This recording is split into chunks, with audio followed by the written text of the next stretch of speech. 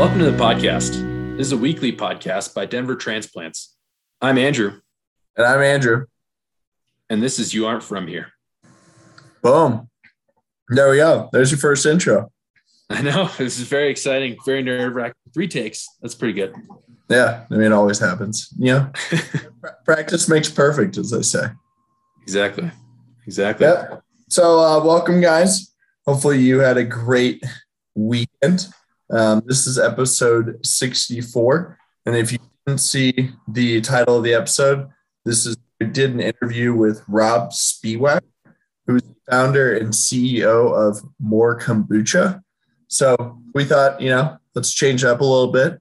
We usually focus a little bit more on the beer and the wine, but this week we changed it up and got a kombucha place, which I thought Rob was really informative, really interesting, and he actually provided us some alcohol options for the kombuchas. Yeah, which was super, super cool. I took very detailed notes on that. We'll be posting some of the stuff and some of the highlights on our Instagram later. But it was also interesting to learn that there is alcohol created in the kombucha brewing process, but you kind of take that out to make his kombucha. So learned a lot of cool things. Definitely excited for you guys to check out the interview and also check out our Instagram page for the different cocktails and combinations you can make with More Kombucha. Yeah. And I would say I did have one today. I think I got the pineapple one. I can't remember the flavor of it, but be aware that it is definitely a little bit more fizzy than a normal drink when you open it. So I opened it, took it out of the fridge, and I didn't really shake it up, but it probably wasn't stable completely. And I opened it and it just kind of spilled everywhere. So be aware, take a couple seconds, let it sit there, let it rest, and then open it. Otherwise you'll lose a tenth of your drink. So good things to know. This week, I don't think there's been a crazy amount. The National Western Stock Show is going on right now. They had to cancel the parade that went through the city I believe it was due to weather conditions. So yep. Unfortunately didn't get to do that, which is one of the cooler events, I think, to start it off. But if you want to go to the National Western Stock Show, give it a try, see if you like it, let us know. We did interview the Blues CEO and president and released that episode, re-aired it on episode 58. So if you want some background on kind of the events and what he recommends going to and some fun facts, that's a good episode to pick up and take some time. Yeah, I didn't realize, cows and stuff would be affected by the weather. I guess it makes sense having a bunch of them down 17th Street in the middle of a blizzard probably wouldn't be great for anyone. But yeah, I mean, if you think about it, any kind of parade during snow and wet and dirty roads, probably isn't very entertaining in general. So it kind of makes sense. That's true. But the places that are good with snow, some ski mountains, Sweatham. Do you want to talk about where we went this week? Yeah. So we will. Wow. We've never changed the order and not done what did you learn first, but you know what? I'm open to it. Change. So this week for the where did you go? We went to Wolf Creek Ski Area. So Andrew went this past weekend and I went a couple weeks ago. Just thought we would talk about it just because it's not, usually you hear about the Breckenridges, the Vales, the A Basins when you're in Colorado or Denver, but not a lot of people talk about Wolf Creek. And Wolf Creek actually quotes itself as the most snow in Colorado.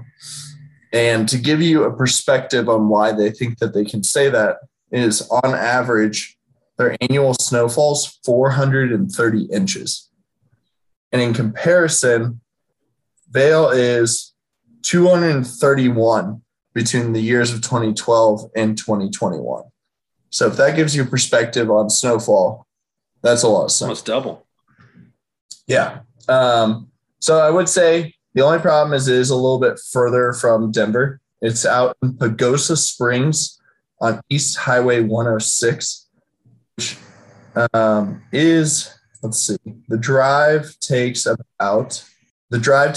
hours and 37 minutes, which is a little bit past, you're going further south, you're kind of down there by Durango.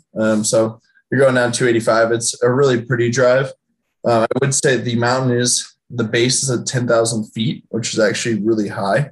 And the base, it's more of a local spot. So think of more of like an A basin kind of base where, you have an eating spot, you have a rental spot, and that's really all you got. And then there's just parking lots.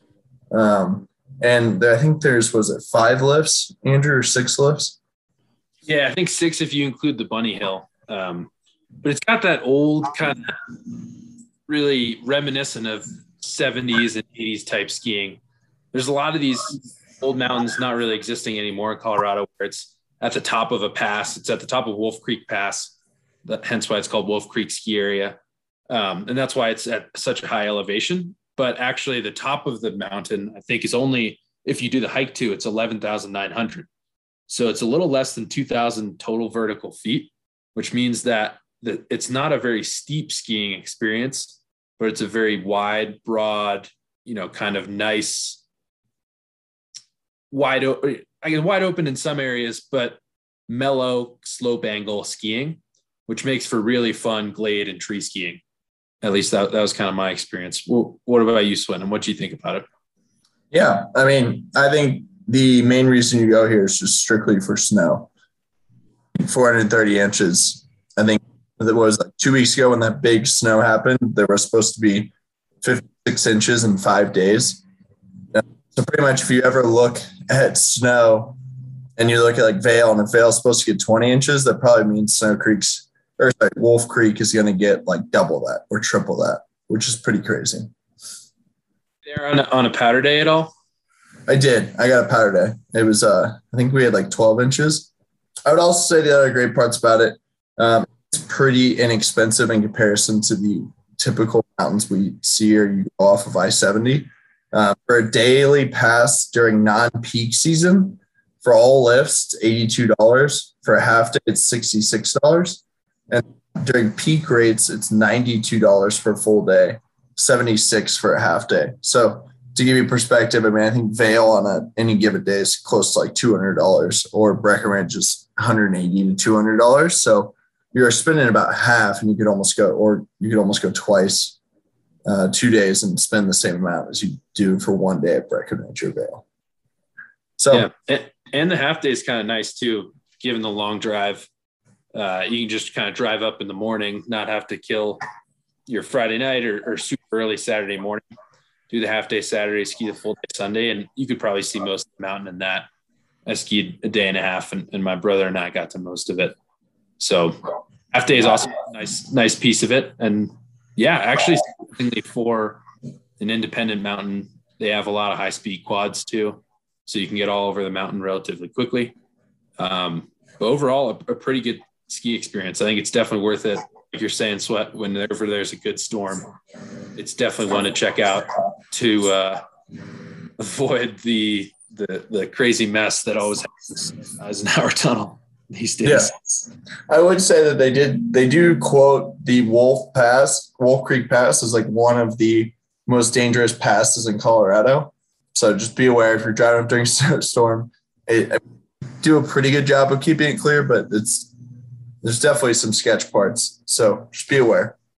Andrew, what would you rate Wolf Creek? Yeah, I was talking about this earlier with my brother, and we were talking about this earlier too. The fun part of this is the Alberta lift over on the left side. It's some good steep terrain, but for whatever reason, no matter where you ski, you end up at this other lift. It's this short feeder lift, and that's called the Charity Jane lift. So basically, to get back to the lift that you want to ski, you have to take this other lift every time. So that was a little frustrating. I'd say that knocked it down like a big point, but I'd put it at like a 7.6. 7.6. Okay.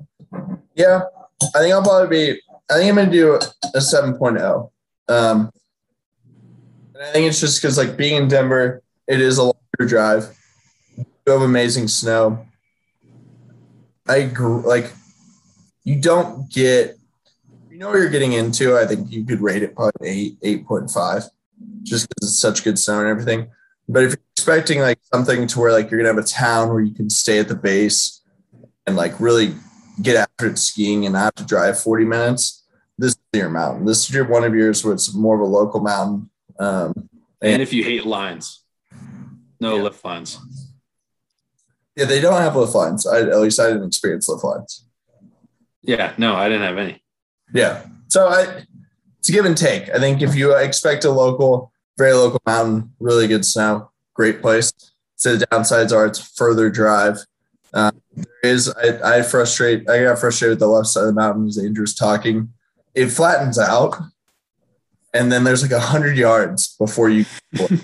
So like if you're a skier or a snowboarder, snowboarders have to get off their snowboards, and skiers have to pull like 100 yards. So it's like very frustrating to me that you would build lift chairs 100 yards away. And so I think it from like an 8 to a 7 for me, just strictly on that, because those are the best lifts on the mountain, and you literally have to pull every single time you get to it.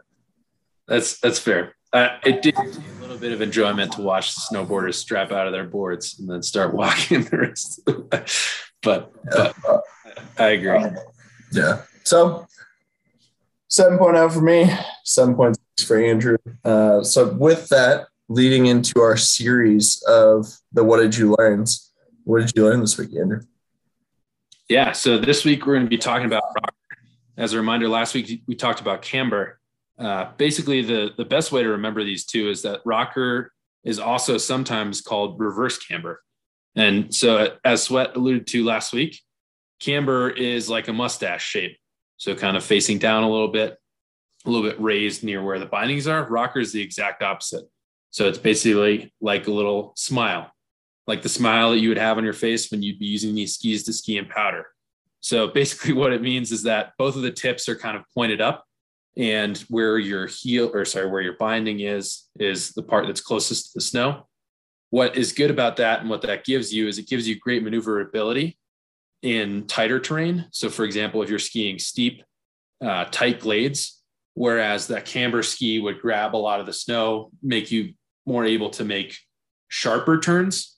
This will allow you to kind of swing your skis and jump out of or avoid different little tree roots or rocks, maybe that you'd be skiing over in some of the deeper snow or some of the glades and whatnot. Additionally, like we said, it's really good for skiing in deep powder because it keeps the tips of your skis up and it keeps you floating on the snow. And another really, really cool thing about rocker, or something I think that makes it even more interesting, is it's a much newer invention. So it really only came about in the early 2000s. And the advent of today, the fat powder ski, is really an homage to Shane McConkey, who was this fantastic Red Bull skier. And if you want to learn more about McConkey, you should definitely check out, there's a documentary on Amazon called McConkey.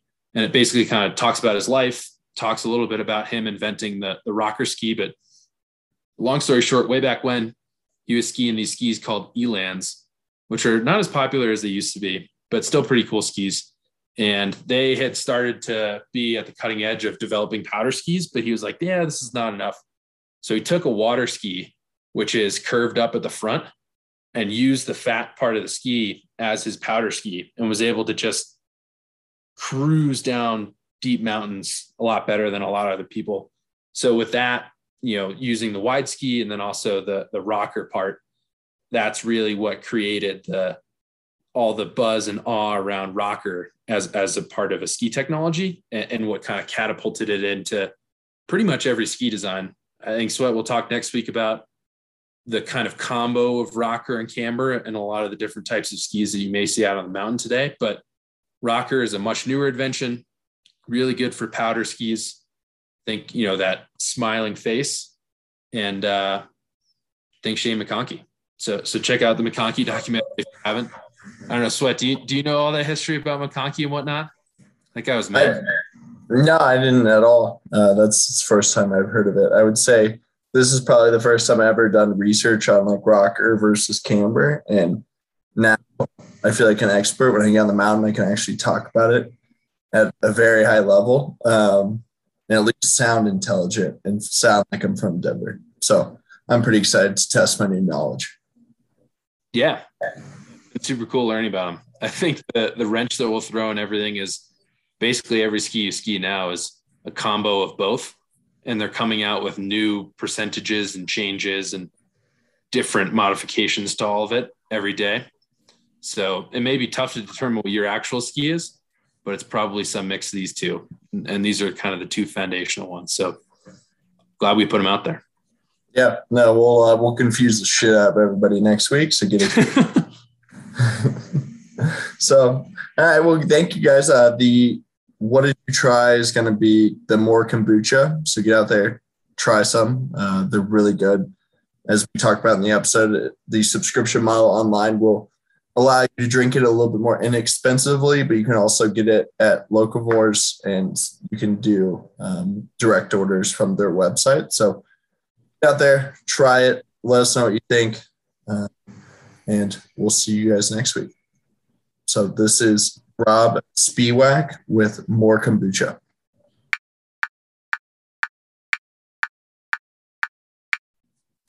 All right, guys. So today we have Rob Spiewak, who is the founder and CEO of More Kombucha. Thank you for being with us, Rob. Glad to be here. Yeah. So I just start off pretty easy. Why don't you just give us a little bit of background on yourself, the background of your company, and just how it's come about and come what it is today. Cool. Yeah. I guess professionally, my background is I'm an engineer, a mechanical engineer. I did a lot of my career in manufacturing operations, making anything from plastic cups to medical device parts. The other things about me, I guess, is I'm just kind of a builder, maker, tinkerer. I like to just build and make things. That's the engineer in me. And I've kind of always been a foodie too. That's part of what led me into kombucha is I just got into fermenting different things. Sauerkraut, kombucha, just pretty much anything that you could ferment. I was playing around with, and the kombucha was the one that I kind of got good at and stuck, and I'd make it and, share it with friends and did that over a bunch of years. So that's kind of what got me into kombucha. And from there, I was just kind of ready to make a life change and start my own business. I've always kind of been an entrepreneur and had that entrepreneurial spirit. So it was just kind of that time in life was right. And the kombucha was something I had in my back pocket, and a really good friend of mine was like, hey, if you're going to go do something, this should be something you go after because you can make a good product doing it. I guess at what point did you realize, your side business of kombucha and giving it to your buddies and selling it to your friends, that you could actually make it into a business and be, I would imagine it's your full-time job now?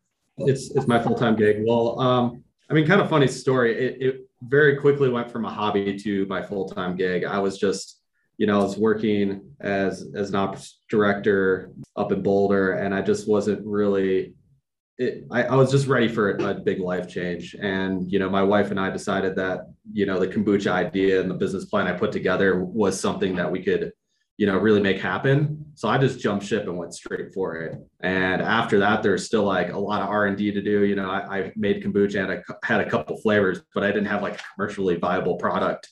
But it really allowed me to dive in really deep and, figure out, packaging, labeling, how to safely make food products and all the important things. It allowed me to do it at a very rapid pace. Which was, I think, beneficial for the business.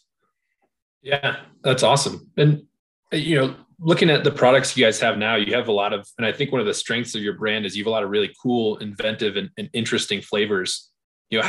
What was the first flavor of kombucha that you had ever made? And then what was kind of the first flavor for More Kombucha, and how did you go about testing those flavors? Maybe spend a little time talking about that process. Yeah, definitely. And I think that's a fun one to talk about. So the first one, that I ever made really that is still with us, is our ginger grapefruit. I had a juicer at the time. I was doing a lot of different juicing and I was making the kombucha. And so I had fresh ginger juice and I had a bottle of grapefruit juice. And I think the grapefruit just balances better with the ginger than, maybe a lemon or something like that. From there, it was just kind of play around with things in the kitchen. I did a lot of just go to the grocery store and stare at the produce. And then the combos would come together. Our hazy cactus, for example, is our most popular flavor. And its story was I was at, an Asian grocery store and I saw like a pack of prickly pear cactus like wrapped in all this like, single-use packaging. And I'm like, I'm going to grab those. And I take them home. I'm looking at them in the fridge. I'm like, what am I going to do with them? So I go back, I go to King Soopers. I'm staring at the produce again. And I just saw like within my eyesight in one spot, I saw lemons and a big aloe leaf. And I'm like, those are the two other ingredients. So now it's prickly pear, aloe, and lemon. It's super, super awesome. And then, some of the other ones just kind of came to me or maybe people would throw me hints. Our mojito is the creation of my late father-in-law. I taught him how to make kombucha. And, we went there and visited him one time and he was just like, hey, I got the best combo. It's a mojito. And he was making it like, he was like muddling the mint and the sugar like you would a traditional mojito, like adding extra sugar into it. And it was good. And, later on when I started doing this business, I kind of, I wasn't a huge fan of the flavor at first, but like I really wanted to kind of pay tribute to him and like, take his memory a little bit with us. And the mojito is also like probably our second most popular flavor. So yeah, a lot of it's just like throw stuff at the wall and see what sticks. It's fun. Nice. So it sounds like if you want to build a kombucha company, you basically need to go to King Soopers and stay for a long time, or have a really cool father-in-law. I think it takes a little creativity too. Like I can't say I'm the most like creative like food person in the world, but I like the creativity of like trying to match things together, and simplicity too. Like as you'll note, our kombuchas don't have like 10 different flavor ingredients. Like everyone knows what's in them. They're simple and they're straight to the point. Yeah. That's awesome. And so I guess as a very quick or just like an intro, like if someone were thinking about making kombucha, kind of what are your I have no idea how to make it. Yeah. But like what are some of the kind of pitfalls that you ran into that you'd say, hey, watch out for this, or what are kind of the key things to keep in mind, and maybe speak a little bit about the process of making kombucha, because I actually have no idea. Yeah. So kombucha is basically a fermented tea. So we start making a base tea. Is combo organic black and green tea. We then add organic cane sugar. So now we have a big vat of hot sweet tea. We cool that down, and then we add in the culture that's going to ferment those sugars. So the culture is this, they call it a SCOBY, symbiotic organism and bacteria and yeast. It is going to break those sugars down into, complex sugars into simple sugars. It's going to create alcohol. The yeast is going to create alcohol.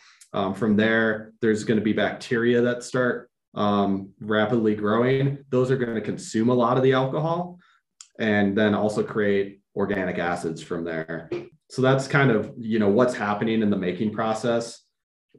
In terms of like pitfalls or like how to do it, I guess, what not to do wrong. Like a lot of the times you have to start with an acidic mixture. So you have to add old kombucha in. So even if you have the culture, the SCOBY, which we don't post pictures of on our Instagram because it looks pretty ugly.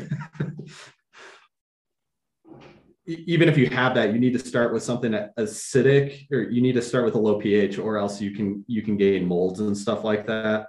Beyond that, the only other pitfalls are really like temperature control. I think that's one big thing we do to have a very consistent product is temperature control. It makes our operation flow very smoothly because we know when the batch is going to be done.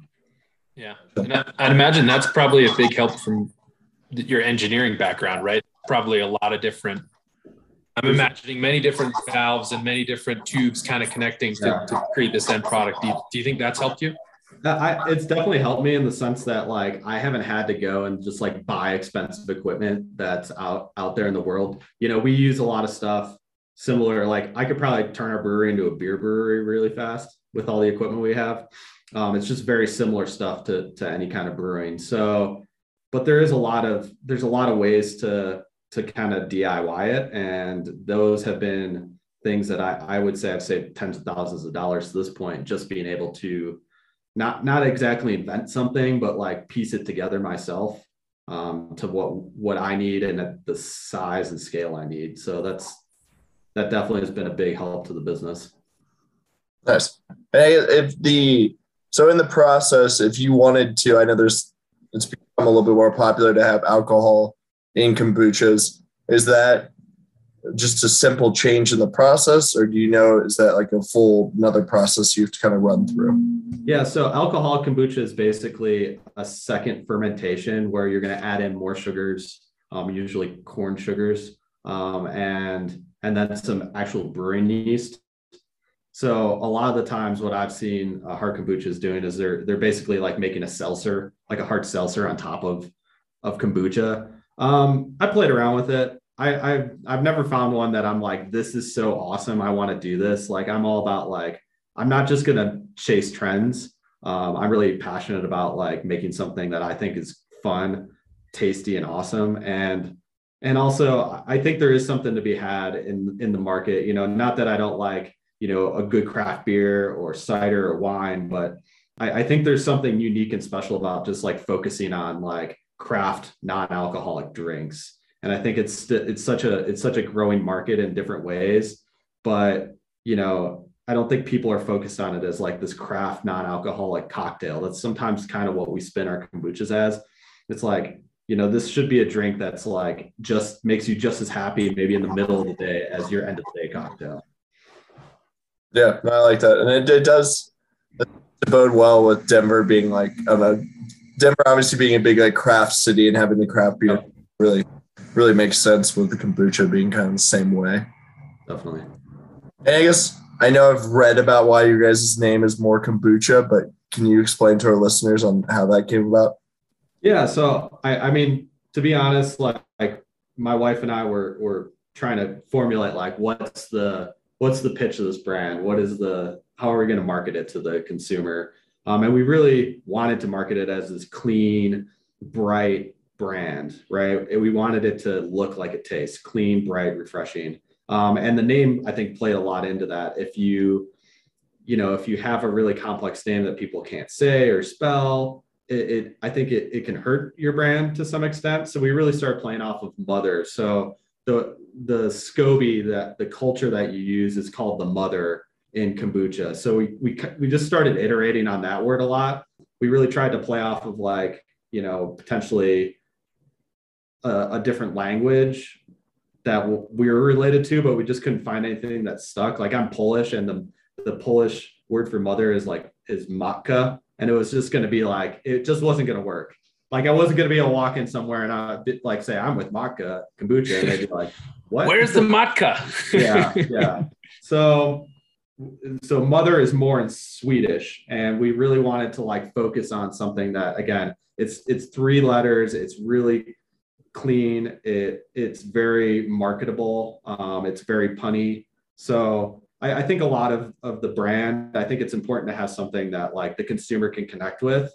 You know, I also think it's cool when brands like can resonate off of like the founder or like their location or something. But I think we really tried to focus on like what our ideal consumer was going to resonate with. Yeah, nice. I like that. I always find it interesting to hear how people come up with their names. And I have one more that's kind of interesting. It's a little bit back more to how you built the company. Mm-hmm. How did you go about growing and like financing it? We've heard like people take second mortgages on their homes. We've heard some pretty interesting stories. I'm curious on how you guys did that. I won't say mine's like so crazy interesting, like I robbed a bank or anything, but you know, it's been a combination of like some initial self-financing to get it like off the ground, you know, into a couple retailers.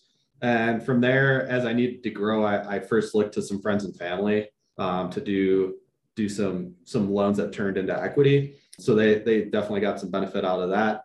And then after that kind of well ran dry, and we we're still looking to grow and, you know, grow our equipment, grow our space. I actually was able to finance it with an SBA loan, which is a really good opportunity of a way to borrow money at, you know, a decent interest rate. It's backed by the government. It's also like, you know, signed by me, but it's good to have those kind of financing options that our government provides, and take advantage of them. It's a loan that has to be paid back, but it's at the end of the day, it's just it's a good way to retain equity. And at this point, you know, I could have sold out to some venture capitalist firm and like, you know, only have 5% of my company left. But I really I like that I'm able to like, you know, maintain ownership and control over it and look to people to help advise me to grow it instead of tell me what to do. Yeah, that's awesome. And I think, like we mentioned before, or I mentioned before this, I say I followed you guys since kind of 2019 back in Rhino and some of the craft shows and whatnot. And it's been really cool to see the brand expand into, you know, grocery stores and other places around Denver. What's kind of been the biggest challenge or opportunity in that process of growing the distribution? You know, is it kind of one key that unlocks all the supermarkets, or do you need to speak to a few retailers, or maybe speak a little bit about that growing the distribution process?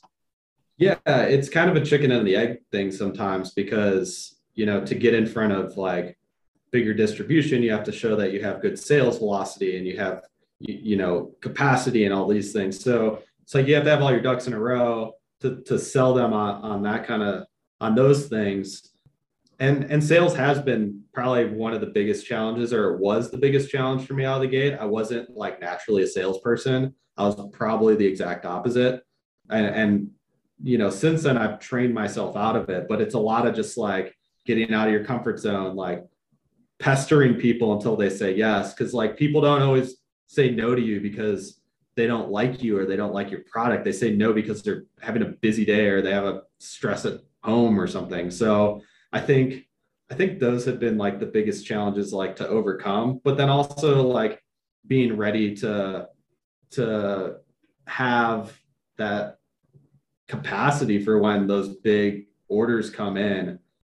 So, you know, overall, I think just like learning the sales game and like learning the food and bev space, because, you know, some people start these businesses and they've been working in food and bev their whole life. I didn't know anything about food and bev until, you know, 2018. So, yeah. And maybe also talk a little bit about, I know if people go on your website, they can buy the products, but also sign up for a subscription, which I think is something that's pretty cool and unique amongst a lot of maybe craft beverages. Can you kind of speak a little bit about that? It's a very local Denver thing too, which is awesome. Yeah, we deliver, you know, cases of kombucha direct to your house across the Front Range. All you got to do is go to our website, morekombucha.com. You can get, you know, a pack of your favorite flavor, a mixed pack to try out everything. And also, yeah, we do have a lot of people that sign up for a subscription. There's some different options on there for, you know, weekly, bi-weekly, monthly. And it's been a great additional avenue. You know, it's not like our bread and butter, but we like to have it as an option to our loyal customers, because if somebody really likes our product and they want to drink a 12 pack every week, I want to give them that option so they could do it like affordably compared to like what they'd be paying at a grocery store. Yeah, nice. And so, not to give out all your secrets, but is it technically cheaper for somebody to do it through subscription versus going to the supermarket? Yeah, it should be cheaper to do a subscription versus the supermarket. Nice. And you don't have to leave for all of our listeners. And I guess if you were gonna say somebody that wanted to sign up for a subscription or order one, if I was going to try one of your kombuchas and you were like, you know, this is the first one you should try, which one would you suggest for that? Definitely our hazy cactus. It's just such a unique flavor. Prickly pear isn't really used that well in a lot of drinks. And we just use like a lot of prickly pear juice. It has this really awesome flavor. You know, a cactus fruit is such a unique thing. You know, there's so much energy that goes into making that little fruit. Yeah, that's hands down my favorite, most people's favorite.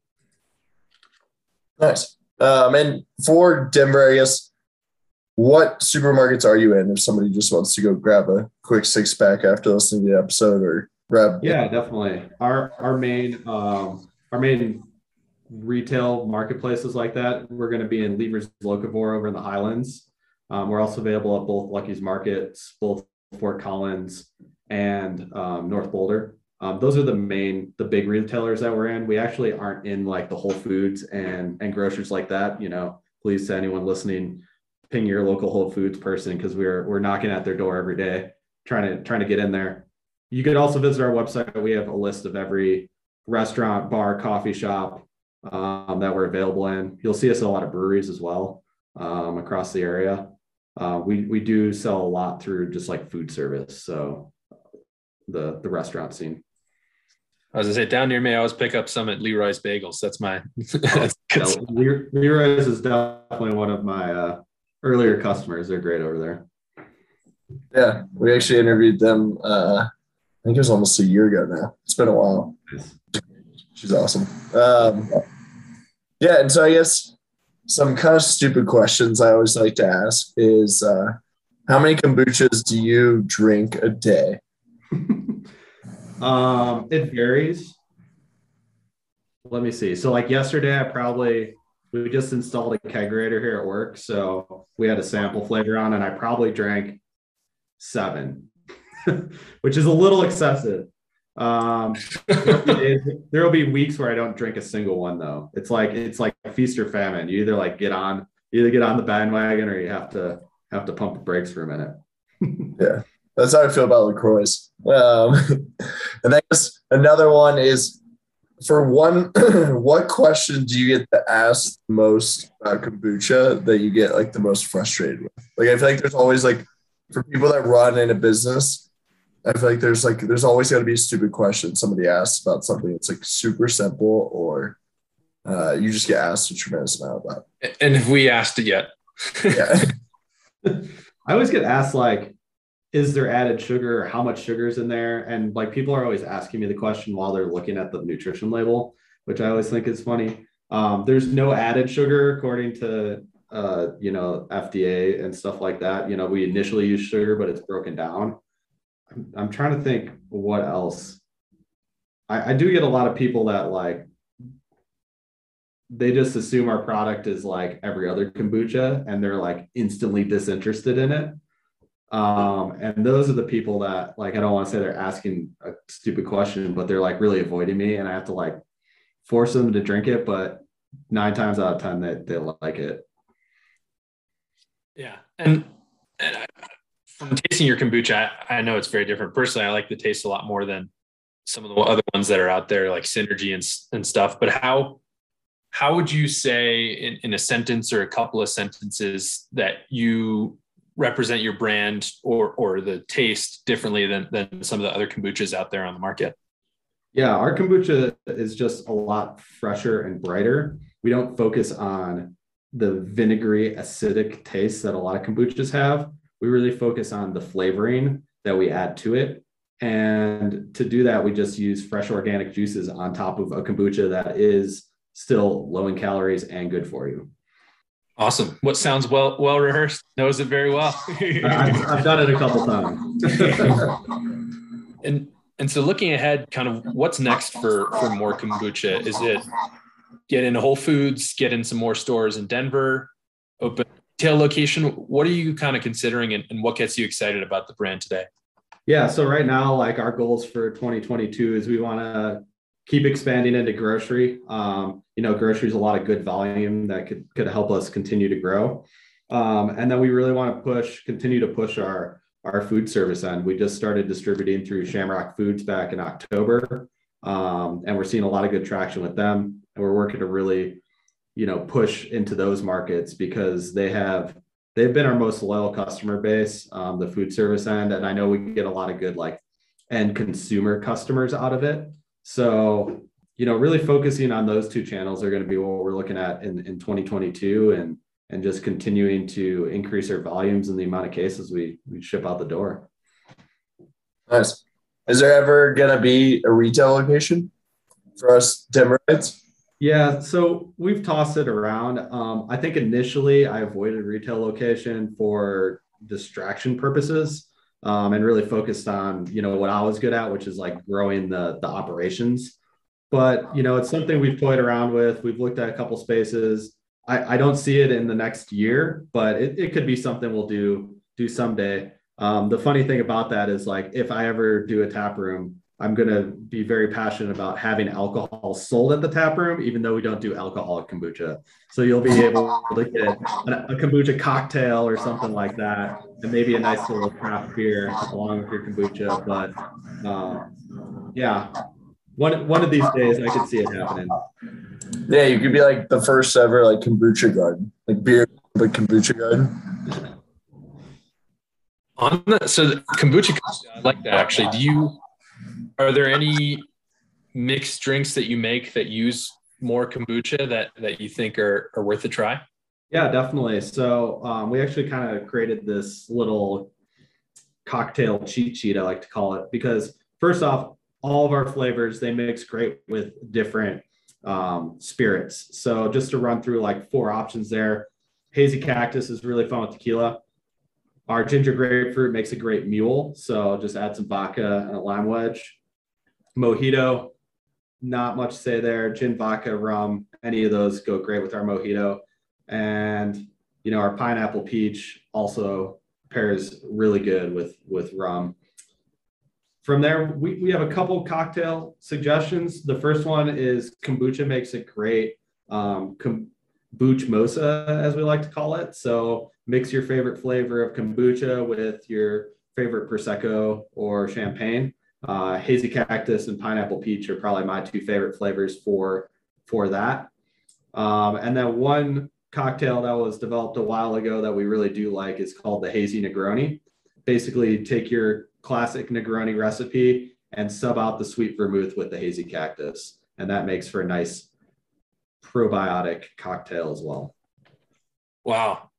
For the listeners who are just going to hear this and not see this, I was furiously writing down all of these suggestions because that's very exciting. I think the hazy Negroni, that's such a cool application that I would have never thought of.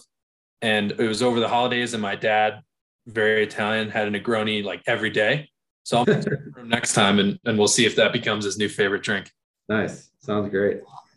Yeah. And we'll put those on the Instagram just so everybody has them written down. We might have to reach out to you, Rob, see what the exact ones are. But yeah, definitely. I'll share the cocktail sheet with you guys. Share the secrets. Awesome. All right. Well, usually our last kind of question we call it the 30-second sales pitch. It's not necessarily a sales pitch. We just felt like, with the way COVID's been and the way, how many businesses have hurt from it, and just this is kind of the main reason why we started this, and, to learn about Denver and the new brands. Is there something that you haven't told our listeners or anything we haven't asked you about that you want to talk about? Or if you just want to just tell us about More Kombucha and just kind of your statement for More Kombucha, I guess. Yeah, I guess just the quick rundown is really at the end of the day, our tagline is more kombucha for everyone. We really are, we're a healthy, non-alcoholic craft cocktail, craft beverage that is good for drinking every day and it's good for everybody. It doesn't have the classic acidity of a normal kombucha. It's easy drinking and it's a fun time. So, grab one wherever you see us, whether it's at your local brewery, at one of our grocery partners, or your favorite fast casual restaurant. Awesome. Great answer. Love it. So get out there, you guys. Drink some More Kombucha. Maybe sign up for a subscription model online. But that's Rob Spiewak with More Kombucha. Thank you for coming on the show today. Thanks, guys.